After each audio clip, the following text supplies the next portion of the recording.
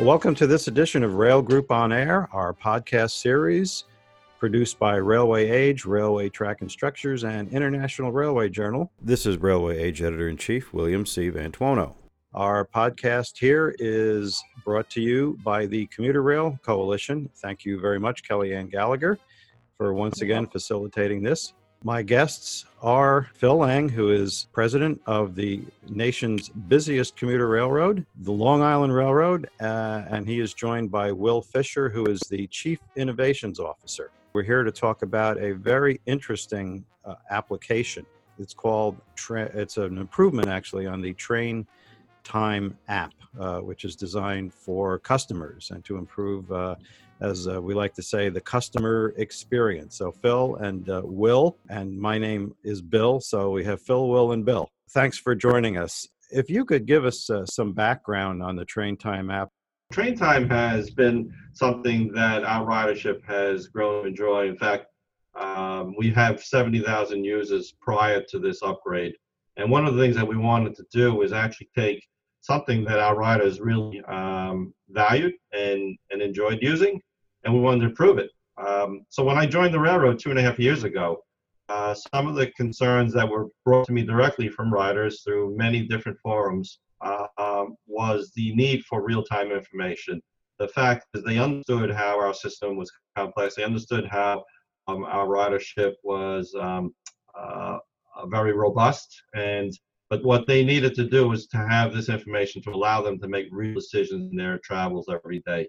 And what happened is what we wanted to do is we built out little by little components that ultimately led to this release in June of the upgrade Train Time, and many features were incorporated over time. But initially what we wanted to do was improve for our customers real-time arrival information and real-time train location information. And we did that by putting our GPS on our fleet.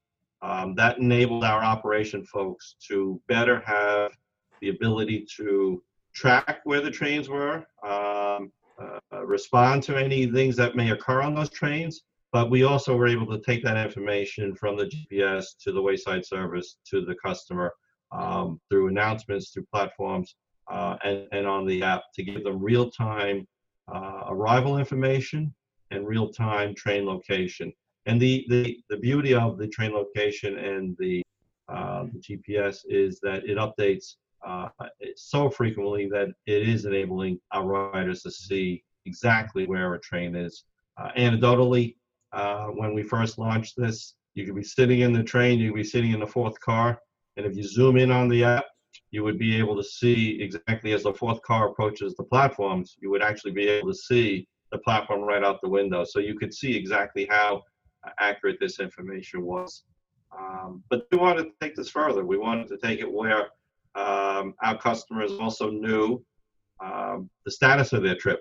And we know how planned work, we also know how incidents that occur throughout the day affect the train travels and the times. And we were able to plot that in real time as well, from our operation folks to our public information folks, and through Will Fisher and his team, they were able to now enable us to show planned work on the same app, as well as unforeseen incidents and how that would affect travels as your train is moving throughout its path on our infrastructure.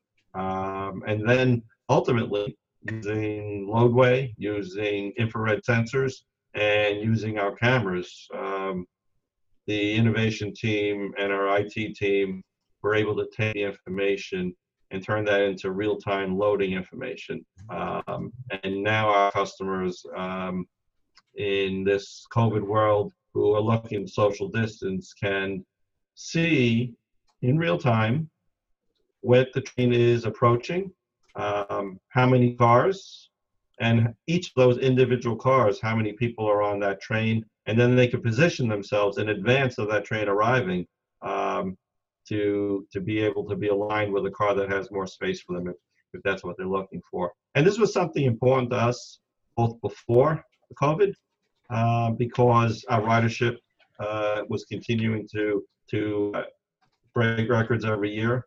And that was important during our heaviest times where people needed to find the ability to get on the trains.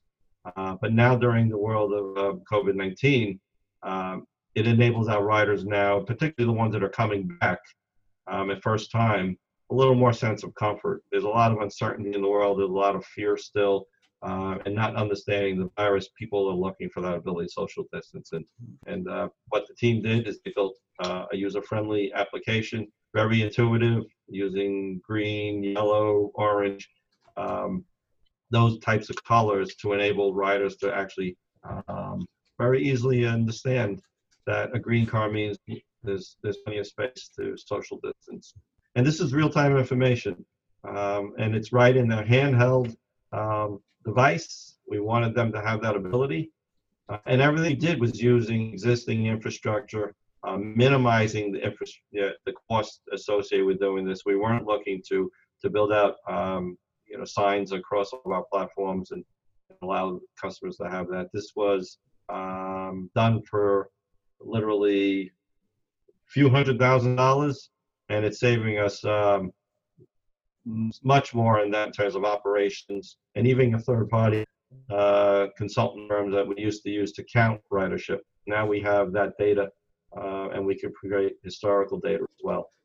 And of course, the cost of installing extra signage on all the stations and all the platforms, especially legacy infrastructure like Penn Station, New York, that would have to be horribly expensive. And this really kind of eliminates the need to do that, because this, the handheld device with everything you need to know, this is where we're at. Really, it's not.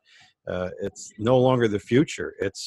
The future has arrived, and sooner than anybody expected. And now with the constraints around, or the concerns around social distancing, this makes it even more relevant. So let's paint a picture here. I have been a commuter, or I was a commuter going into New York Penn Station for many, many years, and of course on New Jersey Transit, and shared with its nearest neighbor, the Long Island Railroad, in many aspects.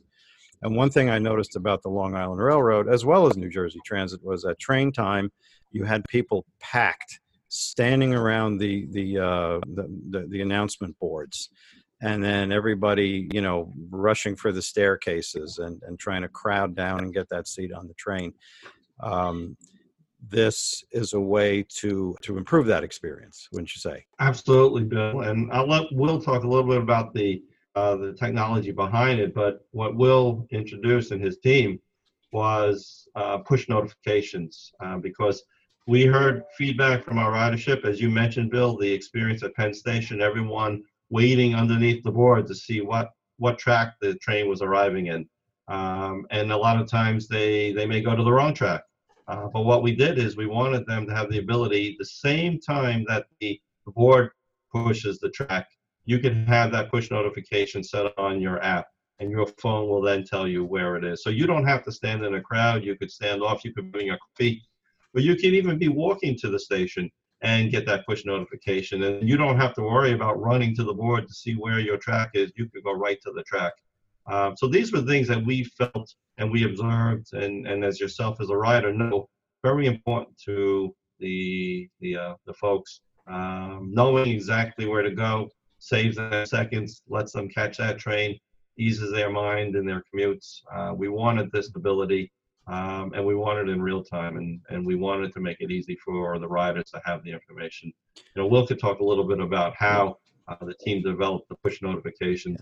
The push notifications, not just do they push the message to your phone, which is nice because then you don't have to be checking it, but they push it at exactly the same time that the track posts, because of course that information is very time sensitive, right? Because it was certainly pre-COVID, because you would have 500 people standing around these signs waiting for their track to post during rush hour, and so if you're off by a few seconds, now you're in the back of the line and now you don't have a seat, right? So that's why everyone was always staring at the signs, right? Because they're waiting for us. As soon as that number posts, everyone's kind of running to that track. So we knew that when we made this, we couldn't design something that had a 5 or 10-second latency because no one would use it for good reason. They'd say, well, if I'm going to get it 10 seconds later, why should I look at my phone? I'm going to stand in front of the boards. That's the most real-time information I can get so that I can get to that track number and can get a seat. So, of course, so with something like this, we built it so that if you will get a notification exactly, literally the same second that it posts on the board. So that's kind of the peace of mind that you can have, that you can use this feature. You really can stand anywhere, and as soon as it happens, you'll know, and then you can, wherever you're standing, you can walk to the track. Or if it's not, if you're not standing there waiting for the track, you're at one of the vendors in Penn Station, same deal, and you can get information straight to your phone. I just wanted to add to that because the track assignments and track information, not only is Penn a good example, but our system, Jamaica Station, is a very big connection point. And a lot of folks coming from the terminals, whether it's Atlantic Terminal, Penn Station, or Hunters Point from the west, or going to change at Jamaica. And often I remember you watch riders and you watch how they're wondering if their connection is on time, what platform their connection is on. The app gives the customer the ability to not only see where the train that you're riding on is in the system, but you can see your connection train as it approaches Jamaica as well. It'll also tell you what train you're platforming on, or what platform your train is platforming on, and what platform your connection train is platforming on. And that enables the rider, again, to know the comfort of, can they walk straight across the platform? Do they need to position themselves to go up the staircase, up the escalator, and down to the next platform? Again, this enables our customers to have the knowledge in advance, gives them the ability to be better positioned. And then that helps the operation side of the house, because now if our customers can better get to their train, we're not holding trains as long as we typically would. And for a busy station like Jamaica, where 10 of our 11 branches come through, it's not the ripple effect of what trains that are coming behind that train as it holds for customers. So tremendous value. And the feedback that we get, we're constantly taking a look at how to keep improving the train time app. Well, if you could maybe describe some of the technology behind the Train Time app and the enhancements that have been done. Let me start a little with the GPS data, and then I can talk a little bit about the crowding technology. So the GPS data, when we started doing this, and this is before we were doing the real-time crowding, we just wanted better real-time location, right? And so we ended up, what we did was we put and this is, some other railroad systems do this. I don't know if they do it as extensively, but we put these GPS antennas on every single married pair, but or every single car of our fleet. So any given train is definitely going to have, all the cars are going to have their own GPS antenna. And so, each one of those spits out data every few seconds. And that, you'll take, for example, all the cars on the train, and, because, we know what are the car numbers, you'll process that. And basically what you'll get is, for every train, you'll get an update every 1 or 2 seconds. Its location as of, half a second ago, its speed, and its heading. The heading's not terribly important either. It's going west, railroad west or railroad east. But the other two are pieces of data we basically never had. We used to have, actually our signaling system didn't, until very recently, didn't even tie into some of our IT systems, right? So the signal system might have an idea, and even then it's only block signaling, so it would have, you could have a pretty large block. Basically the train could be within a few thousand feet or more, and that's all you knew. That's that's, for example, one source where we get very good quality sensor data, right? So GPS data, location on all our trains, and then that goes into our systems. We process that in under a second or something, something very quickly, because again, all the stuff that we have in the app, almost all of it, it's very real time, right? Which is to say, it's very time sensitive, which is to say, if I tell you this data 30 seconds later or 2 minutes later, it becomes much less useful to you than if I tell you it, a second after it happens, right? So if you really want to catch a train, go ahead.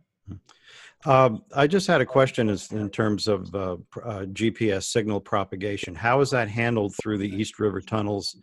And then, of course, underground in Penn Station. How do you handle that? So that's a good question. So very little of our network is underground, but like you say, East River tunnels, for example, is one place where it goes underground. When we do that, we lose GPS. GPS basically doesn't exist underground. We have to rely on the signal system. But that's, again, something that we did 2 years ago. We didn't have any of the signaling, and the signal system was a separate system. It was something that was a model board that our block operators would look at in an operations center, and that data went nowhere except for you to be able to see it, But now that data in terms of track occupancies actually comes into our IT system. So we merge this GPS data, and then as soon as we lose the GPS, it goes in as it's going into the tunnel, we combine it with the signal system, and so we can continue to track it. It's not as granular, but it's the best we have underground, and from there we can continue tracking the location of this train. And vice versa, as it comes out of the tunnels, we have these, every time it hits a new block, we have these updates. And then as soon as the antennas, have open sky, they come out of the portal, then we start to get, updates every 1 or 2 seconds. And the handoff from the data generated by the signal system to GPS is fairly seamless. It's good. I mean, it's not trivial to do. Both systems, what's the location and time? To the user, though, it is seamless. Yeah, to the user, it's seamless. To the user, okay. The other is when I came in with Phil I started this conversation early because I knew it would take a while. And mind you, this was pre-COVID, and we had reasons we wanted to do this pre-COVID. But I said let's figure out a way to get real time loading data. I don't know if you want to call it crowding or loading, right? How many people are in every car of the train? On a car level, not a train level. There's we might have up to 12 cars, for example, in a train, and each if you, for example, on the platform want to find the train where at this time, pre-COVID, the desire might have been to find a seat. Some of our trips could be long, over an hour, so it's nice to have a seat versus not. So if that's your preference, then you would look at the app and you say, okay, I'm going to walk on the platform to where that car is going to pull up with the free seats.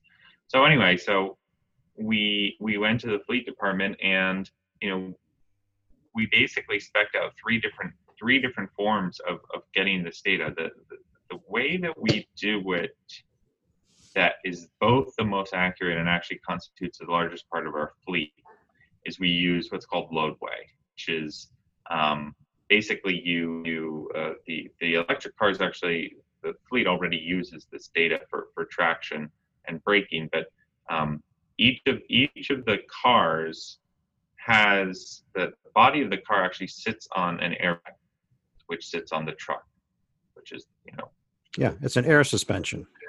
Exactly. Mm-hmm. And so that airbag, the pressure of that airbag actually is a very, very good indicator of the payload. So if you add 500 pounds, or if you had, let's say, 3 passengers, that will be registered in the pressure in the airbag.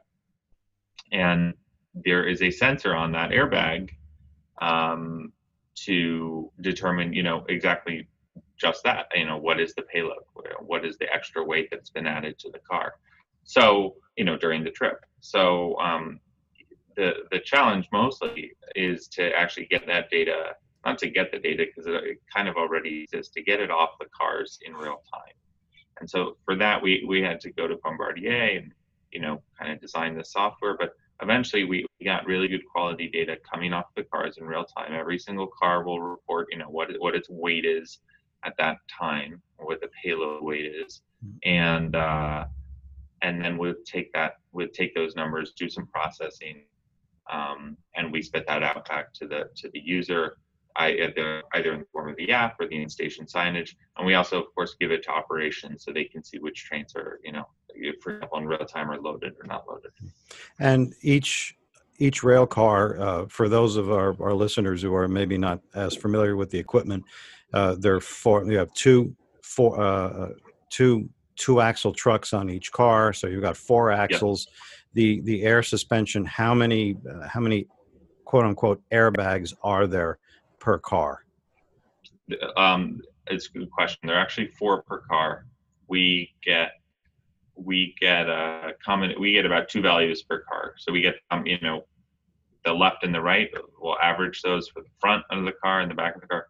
We spit it out to users as 1 value per car, but the data actually gives us the front and the back. So in theory, you could know that one part of the car is more loaded than the other, but that becomes kind of data overload. So we don't show that we simplify it to by car. Yeah, and these are really pressure sensors. Correct. And to get to Will's point, it is real time.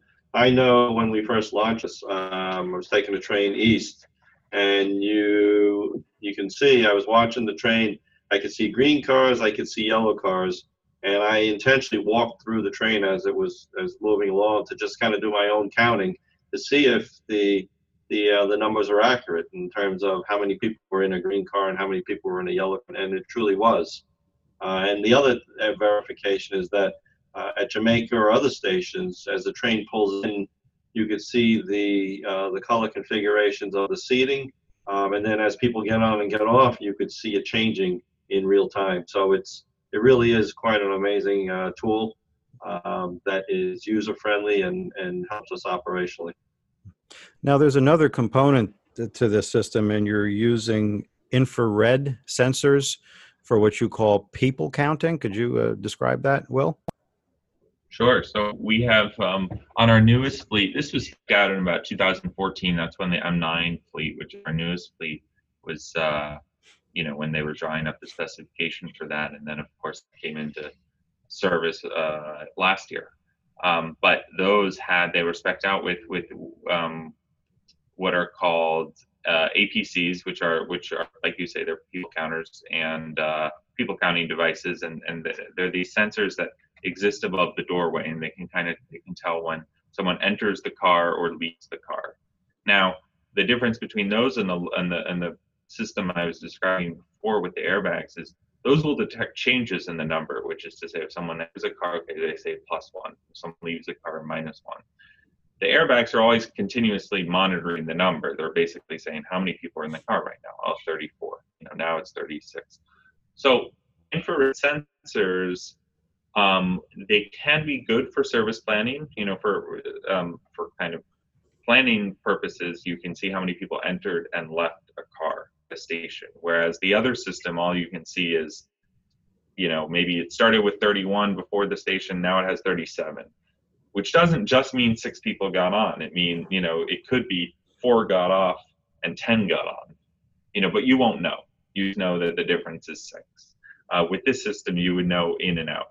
The problem is, if you get it wrong, the error will accumulate across for the duration of the trip. So if one person, 5 people get on, but the sensor only counted 2, it's going to be off by 3 for the rest of the trip, because once you pass the doorway, the sensor can't see you, so it assumes that 5 people are in the train, or whatever the number was. 2 people are in the train. In fact, 5 people had entered the train. So, each of these systems has pluses and minuses, but pros and cons. But I think the beauty of what the team did with the infrared people counters is, as Will mentioned, that was meant for service planning. It was meant for internal use, but they were able to turn that into, again, real-time information that now goes right to the app and for our riders.